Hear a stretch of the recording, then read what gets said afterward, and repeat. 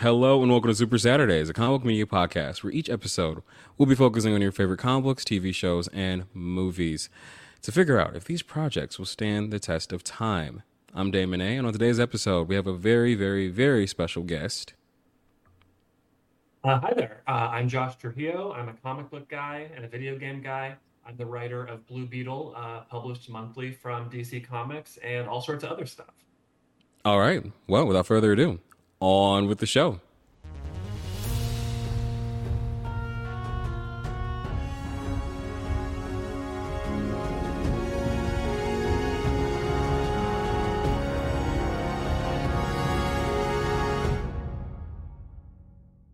It is fantastic to really have you on the show. And honestly, I'm really honored to have you here. Seriously. I know you already gave yourself an introduction, but you want to talk a little bit more about what it is that you work on and everything again? Yeah, so I've been lucky enough to work for a lot of characters that people know. I've done Captain America, Rick and Morty. I've written a Superman and a Batman. I do a lot of nonfiction stuff as well. I have a book that came out last year called Washington's Gay General. That's a true story, or a true legend at least, and all sorts of cool stuff coming up. Dope. Dope. All right. Well, we have a couple segments before we get into the actual interview of this episode. So we have our first segment, which is a comment spotlight. So, Soups, a couple episodes ago, we had an episode where we were ranking Wonder Woman's different costumes. That was with my friend Yaz. And we have a comment from Matthew Haggerty. He says, I'll go Earth 52 Wonder Woman and Rebirth Wonder Woman. I'm assuming he meant New 52. But honestly, I think those are some really good picks. Josh, you've worked with Wonder Woman before. In your opinion, what's your favorite costume or look you've seen her have in the comics? Yeah, I remember I wrote Wonder Woman Agent of Peace number something, 25, something like that. Anyway, I was like, oh, we got to dress her up, right? Like, you got to do kind of the Wonder Woman, the style of it. So I like spent too much time like looking up like high fashion outfits. So I gave her like this big blue dress that's like $10,000 or something. Because that's how Diana goes. Beyond that, I like the pants. I kind of like the new 52 Cliff Chang take on it. Like that works for me. But the classic outfit's great. The way that it's going in Tom King's run right now is like every panel is gorgeous. Honestly, I'm in the same boat. When I was doing the episode with Yaz, we actually talked about the New 52, the pants version and everything. I really liked that suit, and I think one of the things I liked about the New 52 designs, not just with Wonder Woman, but just with other heroes, was just like some of the line work within the paneling of like the suits was pretty cool. I liked the little star indents on Wonder Woman Hmm. stuff and everything, and I think like the dark blue, just I don't know, just looked cool. It looked cool. It looked really cool. Yeah, it had a great color palette. It felt like it still felt like Wonder Woman, right? It wasn't like she just like was wearing a pair of pants. Like it felt like a costume still. Exactly, exactly.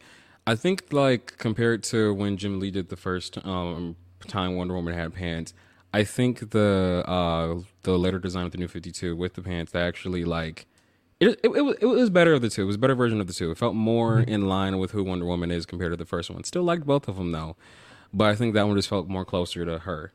So, Soups, we're not going to be doing a news roundup after all today. I just want to really get into this interview. So, are you ready to dive in, Josh? Let's do it. All right. So let's dive in. A couple episodes ago, interviewed Cody Ziegler, and I want to keep having the reputation of doing research before each interview if I get other people on the show. So right here in my Daily Planet notebook, Oh, I cool. have a lot of information about you and just like some questions in regards to Blue Beetle. So I really wanted to just talk about your career and everything like that. I know you touched on it a little bit within the introduction, but a couple of the things that you've worked on, you worked on Adventure Time, you've worked on Rick and Morty, the comics, you worked with Flash, Wonder Woman, and Superman, and you were also one of the writers for Guardian of the Galaxy, the Telltale game. Yeah. My first video game, I really went from 0 to 60 on that one. So, what was that like working on a video game compared to comics? Like, was there like a different type of writing style that had to go with that? Oh yeah, for sure. It's like in a comic, it's you, the artist, several other people. So maybe it's a small team. When you're on a video game, it can be like hundreds and hundreds of people. So like if I write a joke for like Rocket Raccoon, like my boss has to like it, the director has to like it, the voiceover guy has to like it, the actor has to like it to sell the joke in the voice booth. And so like by the time the game comes out, it's like, oh man, that was a really funny joke that Rocket made. Did you write that, Josh? And I'm like, I didn't really write that. Like, it's like Mm. we wrote it. That's kind of how I feel about it. I feel the same way about comics. It's like our story. It's never my story. But in video games, it's especially like that. So it's like it's way more collaborative and it's a lot more iterative. You write it a lot of times out of order based off of the needs of the mission, and there's just a lot of back and forth with like the realities of it. In a comic, you can draw everything you want. Usually, in a video game, if you want them to sit in a chair, you have to make a chair. You have to 3D model a chair, and you have to come up with posing and make sure the character model can actually do that. And so there's a lot of like under the hood stuff that's really interesting about making a video game that I'm still learning because these things are so complicated. Honestly, you taught me something because I had no idea that there was like a whole chain of command in regards to just like a singular joke or just even the writing process in general when came down to video games. So I learned something new. So thank you for that. That's awesome. So Josh, what was your first introduction to the comic book world? Like, what really got you interested in comics, and maybe even what really turned you towards working with comics? Yeah, so like comics and animation or video games, that's kind of the only thing I've ever wanted to do. I'm sure a lot of people listening can relate, but like my grandparents would like read me the Sunday funnies, so like Peanuts or Garfield or whatever, they'd like read me the comic. And so I was always like hooked on like kind of sequential art and like storytelling through art. Um, but then like, I grew up kind of poor. We didn't have a lot of money for like comic books, and we didn't have a comic shop in our area. It was the 90s, so comic shops would open really quickly and then close really quickly. So I didn't read like the X-Men comics at the time or the Batman books. I had to catch up on them way later. Um, but like I still knew that's what I wanted to do. I was always doodling and drawing my own comics. I drew like hundreds of like superhero ripoffs and then like horror ripoffs and like Buffy the Vampire anime, like anything I could do. So I still didn't know how to make a comic, even though I was drawing and doodling them all day long. I figured out pretty quickly that my art was never going to get to the point where people would kind of like look at me seriously as an artist. So I decided to kind of focus on the writing because that came a little bit easier for me. Um, Out of high school, I had the opportunity. I had a friend who had an internship at Dark Horse Comics for their TV and film office, not their comic office. Mm. And they're like, "Do you want to take over this internship when I'm done?" And I was like, "Oh my god, like yes." So basically, I ended my job, went into this unpaid internship full time for like 6 months, and I was like desperate to break into comics. I thought this was going to be my big break. And so like it was in Los Angeles and I lived more towards the desert at the time. So it was like a 2 hour drive there and like a 2 hour drive back if I was lucky. Mm. And so like I didn't have any money for like gas and like I had to like beg my family basically for like just for gas money or lunch money so I could eat while I was doing the internship. Mm. But like, you got to pay your dues. That's fine. Yeah, I So get that. I did that, and then I got the internship wound down, and there wasn't a job waiting for me, so I got kind of depressed about it. I got another internship at Archaea Comics, which is now part of Boom, but at the time it was a very small publisher. The office had maybe like 4 people in it max, and so I got to see instead of the TV and film side of comics, I got to see how comics were actually made every single step and I got to be involved with every single step. I was proofreading comics, I was mailing them out, I was helping set up at conventions and work conventions, I was meeting creators. So at the end of that, I was like, oh, I know so much more. Now's my big break. And then that didn't come either. So I just kind of kept working in odd jobs. I worked in restaurants, I waited tables, I bartended for like 10 years. And then finally, I realized the only way anyone's going to let me make comics is if I make comics myself and prove that I can do it. So I started to save up my paychecks. Basically, every time I got paid, I would pay an artist for 1 page. And that's all I could afford at the time. Hmm. So I got paid every other week. So this meant it took me about a year and a half to pay the artist to do my first full comic. And then I started to save up for the printing, and then I started to save up for the next one and the next one and the next one. And so finally I like took those comics around and showed them to editors I had met at my internship, and they realized that I was like I could do it. I was doing it. And so that was enough for them to start giving me opportunities where, like, long story short, like through Kickstarters and self-publishing, led to getting a gig writing Adventure Time graphic novels, led to Rick and Morty, led to my video game work. And so it's all kind of like snowballed there. But there's this writer, Brian Michael Bendis, and he did like Ultimate Spider-Man and stuff. And he has this quote that's something like, you work in comics for 10 years before you get your first paycheck. And that's almost exactly to the day how it worked out for me. So a slow road to get there for sure. That's a long story. I'm sorry. No, that is an amazing story. I'm just taking a second because that was some very interesting and useful information. Because honestly, recently I've just been having a lot of thoughts on just how with life, the places you'll go, like so many different places you'll Mm-hmm. go as long as you let yourself go there. And it's very interesting. And your story is pretty awesome because you're here, you're working on Blue Beetle and everything for DC Comics and stuff. So you were talking about your introduction to comics and everything like that. Who was your favorite comic book character before you actually started like getting into writing and everything for her? Yeah. So, Blue Beetle didn't come out, or the Jaime Reyes Blue Beetle didn't come out till I was probably in like maybe 20, 19, something like that. I was older, and so growing up, I loved Batman comics especially. I loved Tim Drake Robin a lot.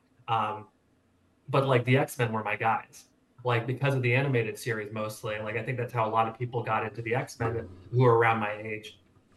But like Storm was my absolute favorite. Storm is my favorite.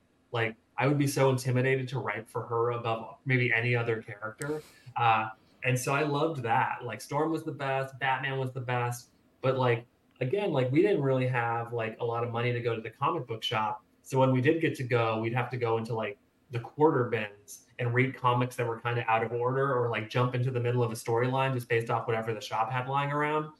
So Mm. I read a lot of like weird Fantastic Four comics where they're like sailors are teaming up with Sinbad the sailor, and like I was like, what is going on here? Wait, Sinbad? So This?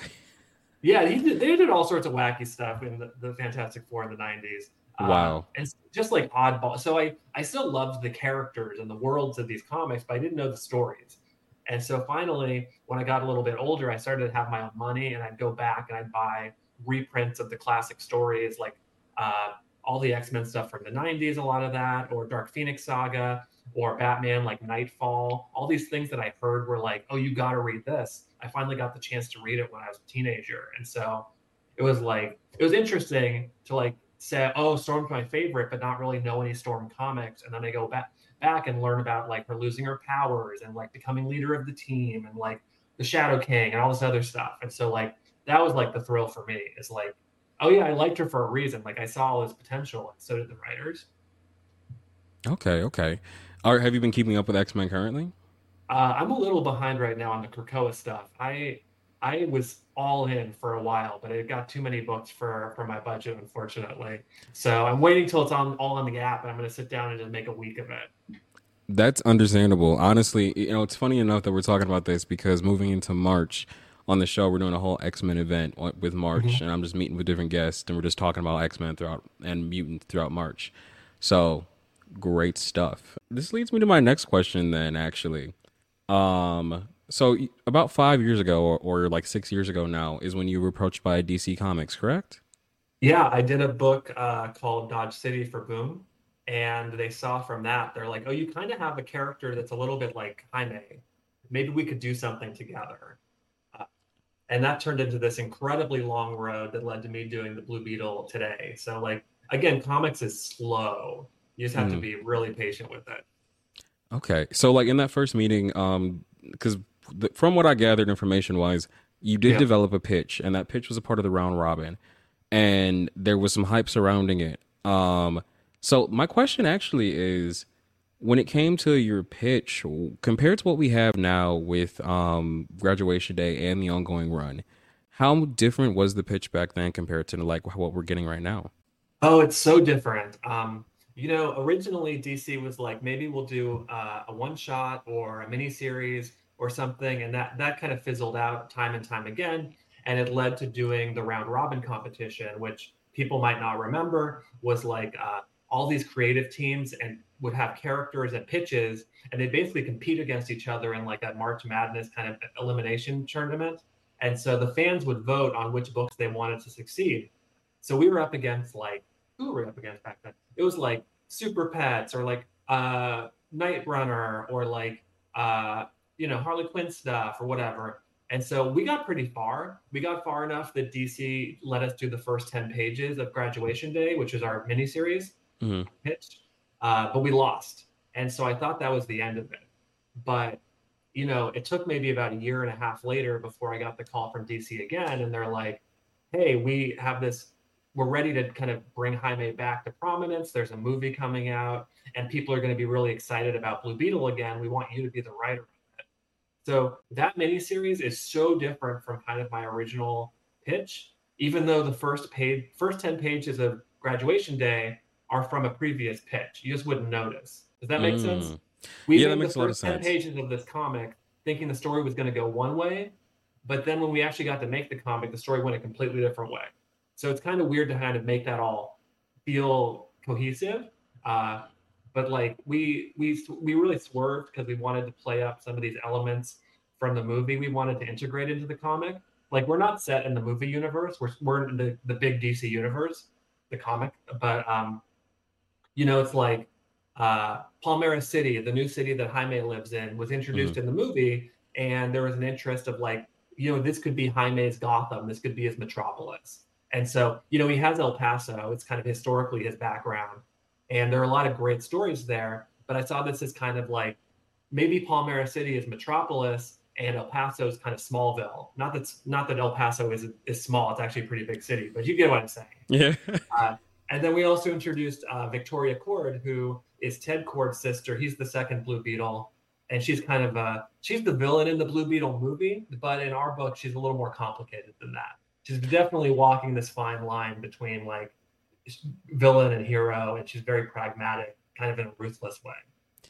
Honestly, because right before we hopped on this call, because Soups, people who've continuously watched the show, I did a whole comic book review on Graduation Day, and I loved it. And I Thank was you. reading it and everything. I loved it. Did a whole video on it. I think I pronounced your last name incorrectly though, so I'm sorry about that. Oh, But, it's fine. I love the mispronunciations. I'm born with them. well, if you go back and watch it, you'll see it. But and by the way, that book stands the test of time here on the show. Uh, but I remember actually going in there and reading it because at the time I watched the movie and I realized I didn't really know as much about Jaime and just the previous run that had came out and everything like that. And I was doing a review in the movie on the movie, and then went to Target. Boom, saw Graduation Day, and I was like, huh. Heard some people talk about it. I'm gonna go ahead and read this. And the introduction of Victoria Cord, and even reading the ongoing series, because right before I hopped on, I actually finished reading, caught up to what's happening with the ongoing. Victoria Cord is a force. Uh, when it came to adding her into the story and everything, did you what was the thoughts behind how you wanted to breathe life into this character? Actually, what was the thoughts behind how you wanted to breathe life into a lot of Jaime's supporting cast and then introducing the new supporting cast as well? Yeah. So what really like what was your thoughts? What was like your big thing you wanted to do with that, or how Oh or gosh. I whatever? Yeah. try to do I like the campsite rule for these characters. You want to leave them in a little bit of a better place, hopefully, than when you found them. But like for Victoria, DC wasn't like you have to use Victoria. They're like, if you want, this would be a good time to introduce her, and it might give the books a little bit of attention. Well, they didn't realize how much I was going to obsess over her. She's maybe one of my favorite characters to write because she's as smart as Ted Cord is, but she doesn't have maybe the same morality that he does. And Ted has a really small supporting cast, and so I love to beef that up as much as I can. But for Jaime, it's his story and kind of that interplay of like Ted Cord's his mentor and someone he trusts maybe more than anyone, but at the same time, he doesn't necessarily trust Victoria. So that was really cool for me. And she's mostly good. I don't know. We'll see where she lands. but like supporting casts are big. Jaime is the center of the universe. He's got the most powerful weapon in the DC universe on his back. But what really grounds him are his family and his friends and his community. So that was really important for me to get right. Like I wanted to do a family book, which sounds silly because I take him out of El Paso and take him away from his immediate family. But it's about found family in a lot of ways.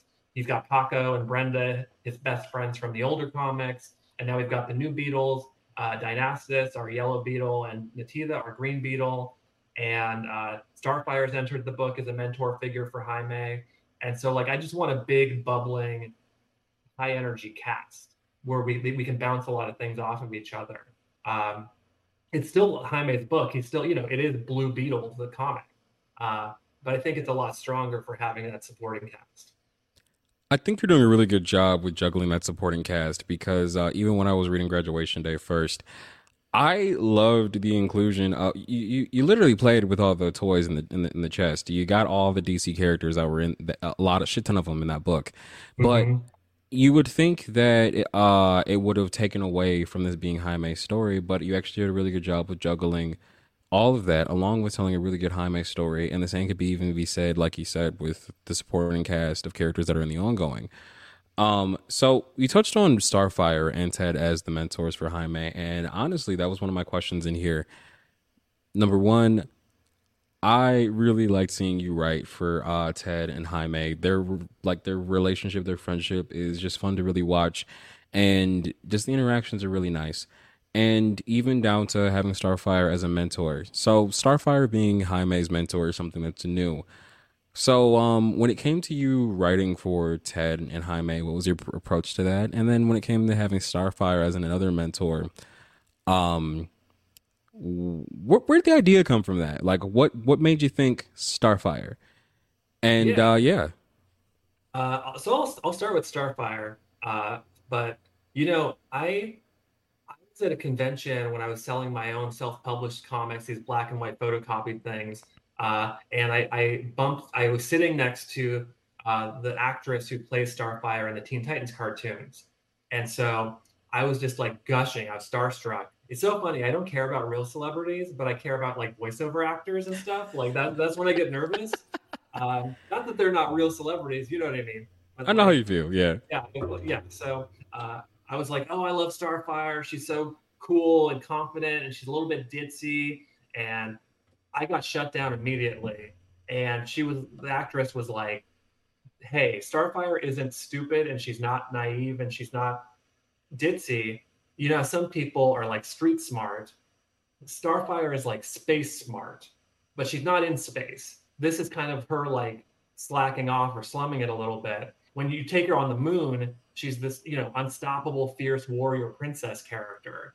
And so I wanted to kind of capture that in her character here, is where she's very emotional. Her emotions are just big. You know what I mean? Hmm. She has like big happy moments, big sad moments. And for Jaime, as for why that connects to him, Jaime is really of these two worlds. He's of this kind of very grounded Earth hero community, and then he's also got this like cosmic destiny because he's got the scarab on his back. So Starfire was a great opportunity for me to kind of like have someone over his shoulder who could guide him and be like, I see the other side of you, and I'm not threatened by your connection to the Reach. I'm not threatened by the scarab on your back. As you know, in Graduation Day, the heroes are really skeptical of Jaime and maybe his ability to like keep Kajida in check, Kajida being the scarab. Um, and so, Starfire is just a great sounding board for that, I thought. And I just love the character. I mean, she's A-list as far as I'm concerned. And then as for Ted, it's kind of the other way. Ted never gets the credit he deserves. He's always kind Yeah. of being downplayed. He's always kind of a joke character when he's with Booster. But like Ted's one of the smartest people in the DC universe. He's one of the most experienced people in the DC universe. He's been on so many versions of the Justice League. He fought Doomsday. It didn't go very well, but he fought Doomsday. That's pretty good. Uh, and he's been all over space and time with his best friend. So like he's done the hero life, and so Jaime can learn from him because Jaime is getting thrown into a lot of these fish out of water situations constantly. And Ted's a character that's kind of been through that before. So I like that. And then also there's that legacy element, right? Because Ted Kord is the second Blue Beetle and Jaime is the third. So it really is Ted kind of looking out for the next generation that has so much potential to either save the universe or, potentially destroy it, depending on what happens with the Scarab. Nice.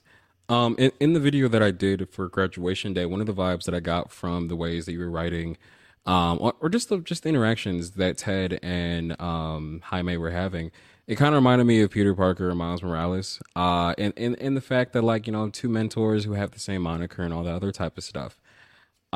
Which another question that I had for you, in regards to Starfire as a mentor. When writing for Starfire within this book, does it require you having to like brush up on what's happening in Titans so that way you can just have an idea of where she's at right then and there? Yes and no. I think Tom Taylor is like knocking it out of the park with his Titans run. He's using all the toys and all the best characters. He's got like me and Adrian, the artist on Blue Beetle. My Blue Beetle brother. We gush about Donna Troy. Like that's one of our favorite characters. So we're glad that she's like back and doing stuff again. But like, what I tell people is that like, if Sinestro has a new belt buckle, we don't have to worry about it. And if like the moon blows up in another comic, then we have to worry about it. So like Mm, we're kind of a little cloistered away where we're not really dealing with the day to day. All of our book really lines up with Titans, but we're not like uh, a symbiotic relationship necessarily. So I got you. Titans is a great spot to see like Starfire in her full glory. And if you love Starfire, come to Blue Beetle because we really give her a lot of moments to shine too. I think. Actually, you really do. I love every time that Starfire comes up in there, and especially when I don't know if I want to spoil the recent books, but let's talk about it. Yeah, I don't know Uh, if you're a spoiler podcast or not. I'm happy to chat. we're a spoiler cup podcast. We spoil shit all the time. On top of that, we're an explicit podcast, so you can say anything you want.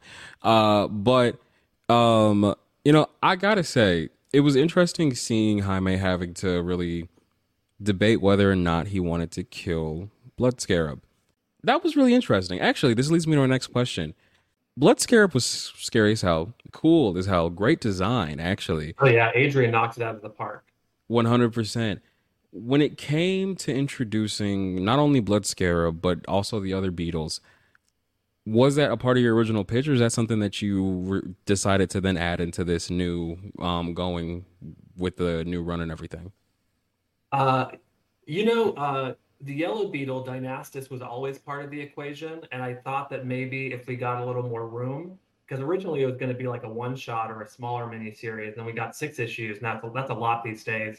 And so I knew we were able to introduce our second beetle, our green one, to Tila, but the Blood Scarab was kind of like, oh, fingers crossed. I hope we get to tell this story. And it's funny because people people love the colors, so it's like, oh, like we got a blue one, a green one, a yellow one. When are you going to give us the red one? And it's like, oh, well, I'm not going to give you the red one you necessarily expect.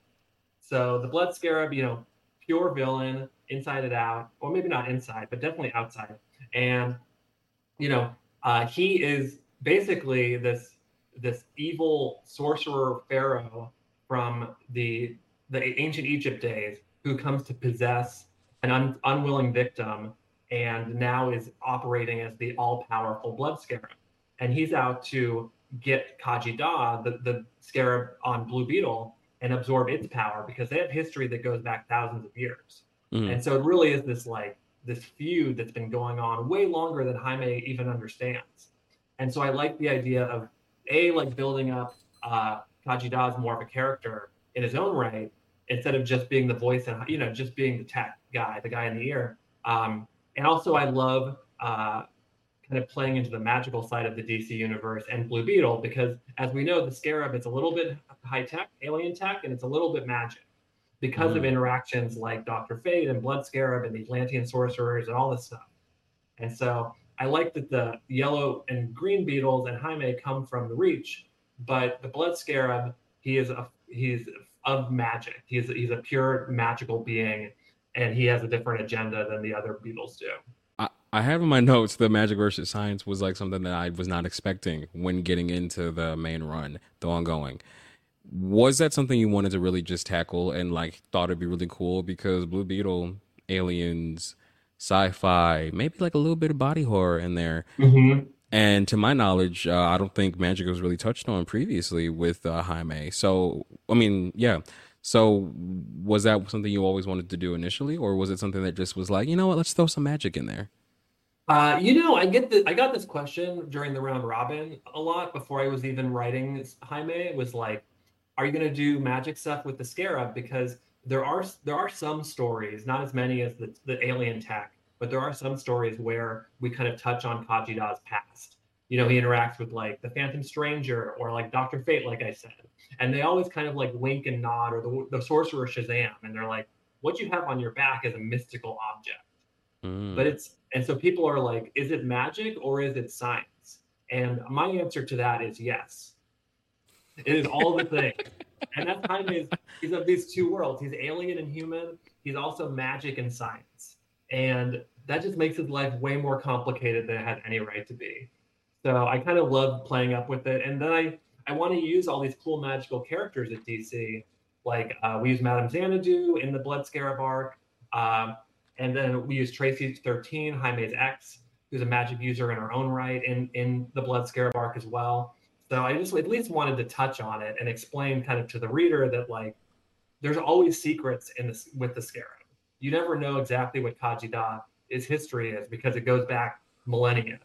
So, my next question for you, actually, I got a couple questions still, but my next question for you, so far on your run writing for Blue Beetle, what has been your favorite thing that you've gotten to do with this character?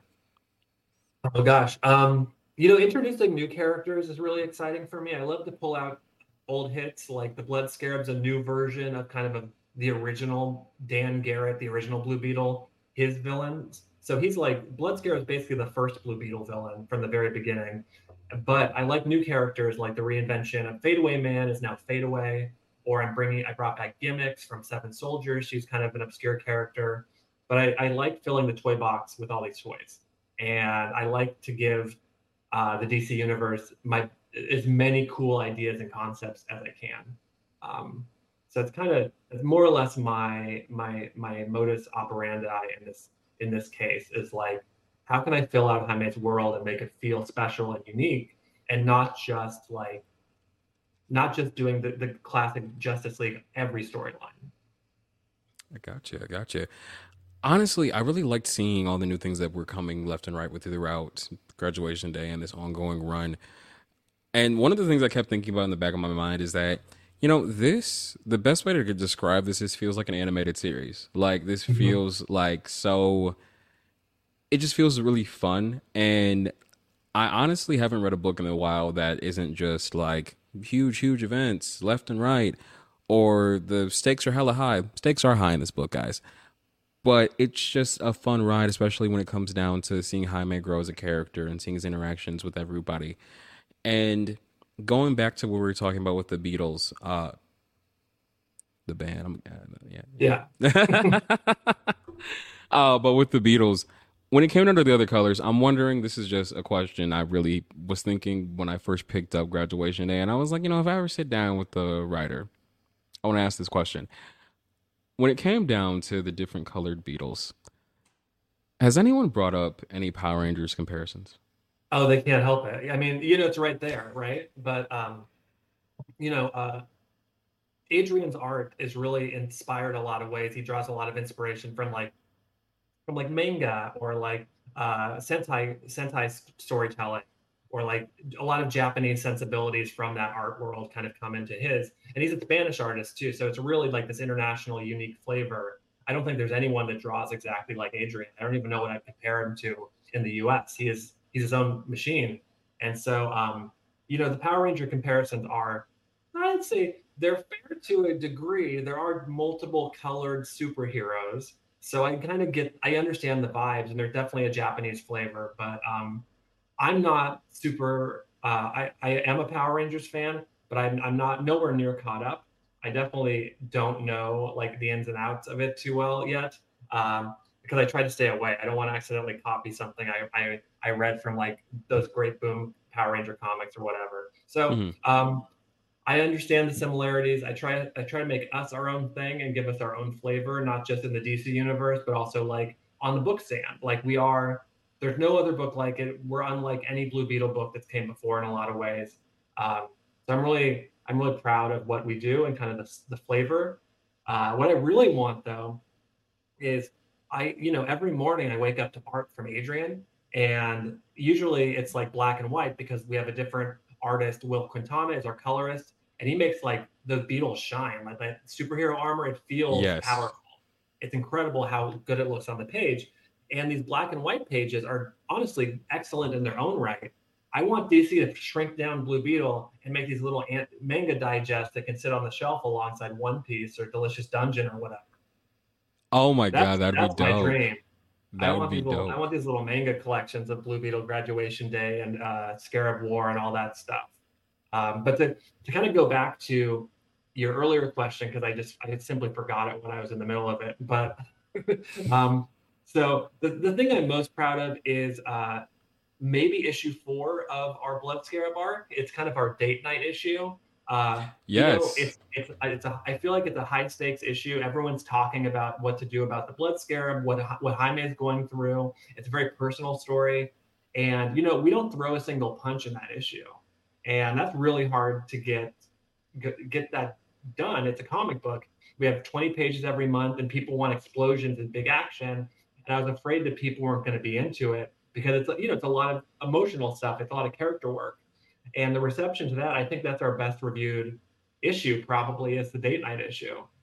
So people love these characters. They want to see more interactions between them, and like especially with the new Beatles, people are always asking me questions about Dynastis and Natila. Honestly, I do think that was my favorite issue in the run so far. And I'm so rooting for Paco and Diamara. I am so Oh rooting for yeah, them. you're shipping them, yeah. Yes, I am shipping. I am shipping. They're so cute. When it comes down to relationships, since you said date night, have you just thought about Jaime having a new love interest? Yeah. Oh, for sure. Just on Twitter, I think yesterday, I was just kind of making a list because I was just bored and I'm always looking for inspiration, but I was just asking people like, who's their favorite love interest for Jaime? Like Tracy 13 is probably the biggest one, but he's had other romances. Most of them have been kind of just like normal girls. So it's like he had a girlfriend Naomi briefly, or he didn't really kind of shoot his shot there. He has a lot of like people he's gone on dates with, but none of them have stuck. Um, we have a new we have a new character we're introducing. She's of the Horizon, which is an offshoot Yes. of the Reach. The Horizon are basically refugees who have fled the Reach to live a more peaceful life. And Uli is the daughter of the leader of the Horizon, and she definitely has a soft spot for Jaime, even though she's kind of a very strict and direct character. Hmm. But it's clear that she likes him, and I'm curious to see what Jaime thinks about that. I think there's a lot more interplay that we're going to see in the next arc. Honestly, that was another question that I actually had right here in my notes as well too. Because when I was reading it, I was sitting there, I was thinking, I was like, I see sparks, or is that intended? Is that not intended? So I'm glad you did clear that up. So that just brings me to the question about the horizon. At the end of graduation day, we have the fake out that it was the horizon that were coming. It wasn't the reach that was coming back to Earth. So what could we expect from the rest of the horizon as your run goes forward, as they get acclimated into just being on Earth? Yeah, I like the idea that the Reach, who created the Khajiit, the Scarab, they're not a monolith. They're a huge conquering uh, alien race, but that doesn't mean they're all evil conquerors, right? Like it's basically like there are always other voices within these communities, and we always got to lift up kind of like the peaceful voices, the ones who have empathy and compassion. And so the Horizon came to Earth basically as their last hope, is that they came to Earth hoping that the heroes of Earth would protect them. And the truth of the matter is, if Jaime wasn't there to intervene, they would have been attacked by the Justice League, thinking that they were the Reach. And so they have this uneasy kind of tension living on Earth, not just with the hero community, but also with the citizens of Palmyra City. They're not thrilled about having all these space aliens in their backyard because they don't understand them. They fear them. And so we're kind of like doing this delicate storyline where we're going to see how kind of Palmyra City grows to either accept or reject the Horizon. And then at the same time, the Horizon are still learning about kind of human culture and all that, those attitudes. And so, how do they react to this? They've been isolated and not having to deal with other communities before. What happens when you put them in kind of this like really intense situation where they're dealing with supervillains every month? So far, I'm queer, and seeing representation when it comes to that side is amazing, and even seeing the sides of Hispanic culture and everything. When I was reading Graduation Day, there was a whole page in Spanish, and I was at work, and Mm-hmm. my coworker Sabrina, you listen to the show, hi Sabrina. Hi, So, Sabrina. so my coworker, and on top of that, she's excited for this interview. She's not a comic book person, but I told her about this. She was like, oh my god, I'm going to watch it." But anyways, when I was at work, I was reading it, and she knows Spanish fluently. So she's on the side of me, and I like asked her, "Hey, could you read this?" She read it, and it was the page where it was Jaime's aunts, and they were just talking while they Mm-hmm. were at the diner. And she was like, "That was really sweet." And I was like, "I don't know what they said." She was like, and then she described it to me. I can't remember it at the moment, but what I'm going to say is it's really amazing seeing how just like easily Spanish is just integrated in throughout the book and everything. It doesn't seem like out of place or anything like that. It's just naturally happening. When it came to you writing this, is this something that you always wanted to do when they told you, "Hey, Josh, Blue Beetle," were you like, "Yo, I'm gonna I make sure representation is 100% what I'm gonna do, but I'm gonna have it so that it's just something that's natural, something that just feels really true to these characters. I want to tell this story." Yeah, so oh gosh, probably what got DC's attention when I was doing that Dodge City comic was that it had a character who spoke Spanish, and we have untranslated Spanish. You read comics, and usually they'll put them in parentheses, and you'll just understand that it's translated from whatever language it's supposed to be. But language is a big part of the Graduation Day arc because not just do we only not only just have Spanish, but we also had the language of the Reach, which DC Comics created years ago and we're still using today. And so we have these three languages in the book. It's really a trilingual book in some ways. And then beyond that, it's like I wanted to portray Jaime and his culture, and my culture. I'm Latino too, and I'm queer, authentically. And for me, that means conversations in Spanish, and that's just natural life. That's just how it works. And so, historically for these Blue Beetle comics, and this isn't like a knock on anything, but like they typically kind of slide into like a Spanglish, which is Mm, it's very natural for certain speakers, but for me it rings untrue sometimes the way it's used. Not in the book necessarily, but just all over. You watch anything and it's like there's a little bit of that Spanglish element. I wanted to have real conversations with these characters. So if you read the book and you don't read Spanish, you're totally cool. You can always pull up your phone and Google Translate it with the app, but or ask someone like you asked them. That's also something I was hoping people would do and just communicate with the people in their lives because that's communication is a lot of what is the secret sauce of Graduation Day. That's kind of how Jaime overcomes his problems is by empathy and communication. So I'm super proud of that. We publish an all Spanish edition of the book. Uh, and so not only do we have the English version that has a little bit of Spanish in it, but we have a full Spanish version for people who only read Spanish or are learning Spanish or are just curious for what's going on. And it's not like a gimmick from DC, it's like a real commitment from them to try to expand the readership and find new people who are reading it, which I think is so cool. I was just hoping they'd let me put in a few lines of Spanish untranslated, and they're like, no, they want to go all in. that's So awesome. but again, like if you don't speak Spanish, it's totally cool. You're not missing any major plot revelations or anything, but it's a little bit of character work. Like the Tias, I think they were talking about this ghost hunter show that they watched together, or they talk about like going out to the bar, or like just like a little bit of characterization there. And we have a good team at DC that does the full Spanish translation. If you don't read the Spanish, if you don't read Spanish, you can still enjoy the book. You're not missing any secrets, really. You're just missing a little bit of flavor. And I definitely encourage you to communicate and talk to the people in your life who speak Spanish. Not only are you going to learn a little bit something more about the Tias or Jaime or Jamara, uh, you might make a friend. You might get a new reader who never read a comic book before. That is awesome. And I actually, my coworker, she does not read comics, and she was kind of interested after I told her about that. Um, that is so awesome, though. Like, wow.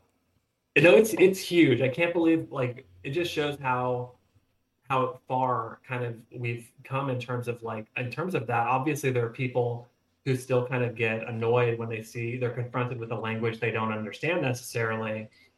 There's this guy in Scotland who sends me mean tweets every time I use Spanish in the book, and I'm like, I'm sorry, dude. I know you live in Scotland, so you don't have like probably a lot of Spanish speaking people in your life, but like it takes 1 second to get your phone out and do some translation with the app. You know, it's like Hmm. language is so available to us now. Like you can travel the world if you have your phone at your side. Hell, there probably was someone who already did a translation on Reddit or something like that. If that was the case, you never know. So yeah, technology really is on your side with that. I do have one more thing that I wanted to really mention. So, Soups, at the end of issue 1 of the ongoing run, we then have the biggest cliffhanger that I was not expecting happen within this run so far. So you ended the book with Ted Cord possibly dying. He's not dead, Soups. But when it came, but when it came to you ending the issue like that, I have one question, but like maybe two questions within this. When you sent this in to your editor, were they like, "You can't kill Ted Cord," or did they already know that like, "Yo, he's not dead. He's just like badly injured. We're gonna do something different." Was there some pushback? Was there an idea of actually killing Ted, or were you like, "No, I'm not gonna kill Ted"? Like, what was your thoughts behind that? No, I don't want to like spoil how my brain works because you hopefully I'll make comics for a long time. But my rule is I don't want to kill something I didn't create. You know what I mean? Hmm. But for Ted in particular, he's been through the ringer. He got like impaled by Doomsday. He got Ooh. shot in the head by Maxwell Lord. He spent a lot of time bedridden. So there's a joke that Ted Cord goes from one hospital bed to the next, and that's a little bit true. But I feel for him. He's a true hero, and I think that's what makes him so compelling is that he gets out of that bed and he goes to fight again. He doesn't give up, and that's what makes him so inspiring for Jaime in particular, because the book is about Jaime, and the last time Ted was kind of out of commission is what prompted Jaime to become the Blue Beetle in the first place. But now he's in a position where he knows Ted personally, he cares about Ted. And what happens when you lose one of your mentors? How does it send you spiraling or in a different direction than you thought you'd be? Jaime asks these big questions about how he's going to deal with the Blood Scarab. And a lot of that is prompted by how vicious the Blood Scarab was against Ted. And so that event, kind of what happens to Ted, is not just the spark that kind of lights our Scarab War up, but it also like really sends his sister Victoria like spiraling in a different direction, and I think she gets more extreme than we thought possible because of losing her tether to kind of her morality. I think that's all of my questions. And then some of the questions I had, you already answered within the conversation. But honestly, this just before we wrap it up, I just want to say your current run on Blue Beetle, especially with the Scarab War and everything, it is so fun. It's great. Adrian is doing a really good job with the art and with the writing. And Soups, go out and read it. And if I'm not mistaken, issue 7 is going to be coming out this week, or is it next week? I think I'm so bad about this. It's either the first Tuesday in March or the second Tuesday in March. But it's issue 7 is our big beginning of our next arc. And it really follows up the big cliffhangers of issue 6, our Scarab War arc. And it's also a tribute to this legendary creator named Keith Giffen. He was a Yep. writer. He co-created Jaime Reyes. He co-created Lobo, Ambush Bug, Maxwell Lord, a lot of really meaningful characters in DC that have a lot of longevity. And so he passed away last year while we were doing our Scarab War arc, and we didn't have necessarily the opportunity to do something special for him right in the middle of our storyline. But now we had a real great moment to do that, and so like he's just one of the legends, and like I hope his stuff will go on forever. But I want to make sure that we give him our tribute, and like Blue Beetle's about family and legacy, and so like how could we not? So we do this fun. It's actually a fun issue. It's a big time travel adventure with Ted Cord, and we're going after Ted, and we're with Booster Gold. We're going to do kind of like a tour, our eras tour. We're going back to the 80s, the 80s. We're going back to in the far future. We're going in between time, and we're going to a couple other surprise locations. So Jaime and Booster are going all over the time stream and continuity to save Ted Cord. And that's kind of the big pull of the issue. We have 5 artists on it, not counting our amazing color team and our letterer, Lucas Gattoni. But we've got Natasha Bustos, Coley Hamner, who co created Jaime Reyes. We've got Howard Porter, and we've got Scott Collins. And so it's really like an all star team paying tribute to Keith and also pushing our story forward at the same time. If you've never read Blue Beetle, I would recommend this issue. It's a great window to not just our book, but to the DC universe as a whole. And I think you'll get a real understanding of how important Keith Giffen was to DC Comics from the 80s, even today and beyond. So this is our love letter to him. And I just want to do right by the guy. That is amazing. I'm going to make sure I go ahead and get that from the comic book shops. Additionally, I honestly meant to mention this, but it was great seeing the core members of the Justice League International come to Ted's hospital bed when he was after what happened with the Blood Scarab. But wow. Thank you so much for sitting down with me, Josh. Really appreciate it. No, Seriously. thank you. I'll come back anytime. I'm so happy to chat with you. And thank you for really reading the book and like coming up with some great questions. Yeah, no problem at all. All right. Well, Soups, go check out Blue Beetle. Start with Graduation Day, then jump into the ongoing. Go do it. This is a really good book. And on top of that, the people who really have some interest in Jaime or they've wanted to see more Jaime stuff, this is your chance. Seriously.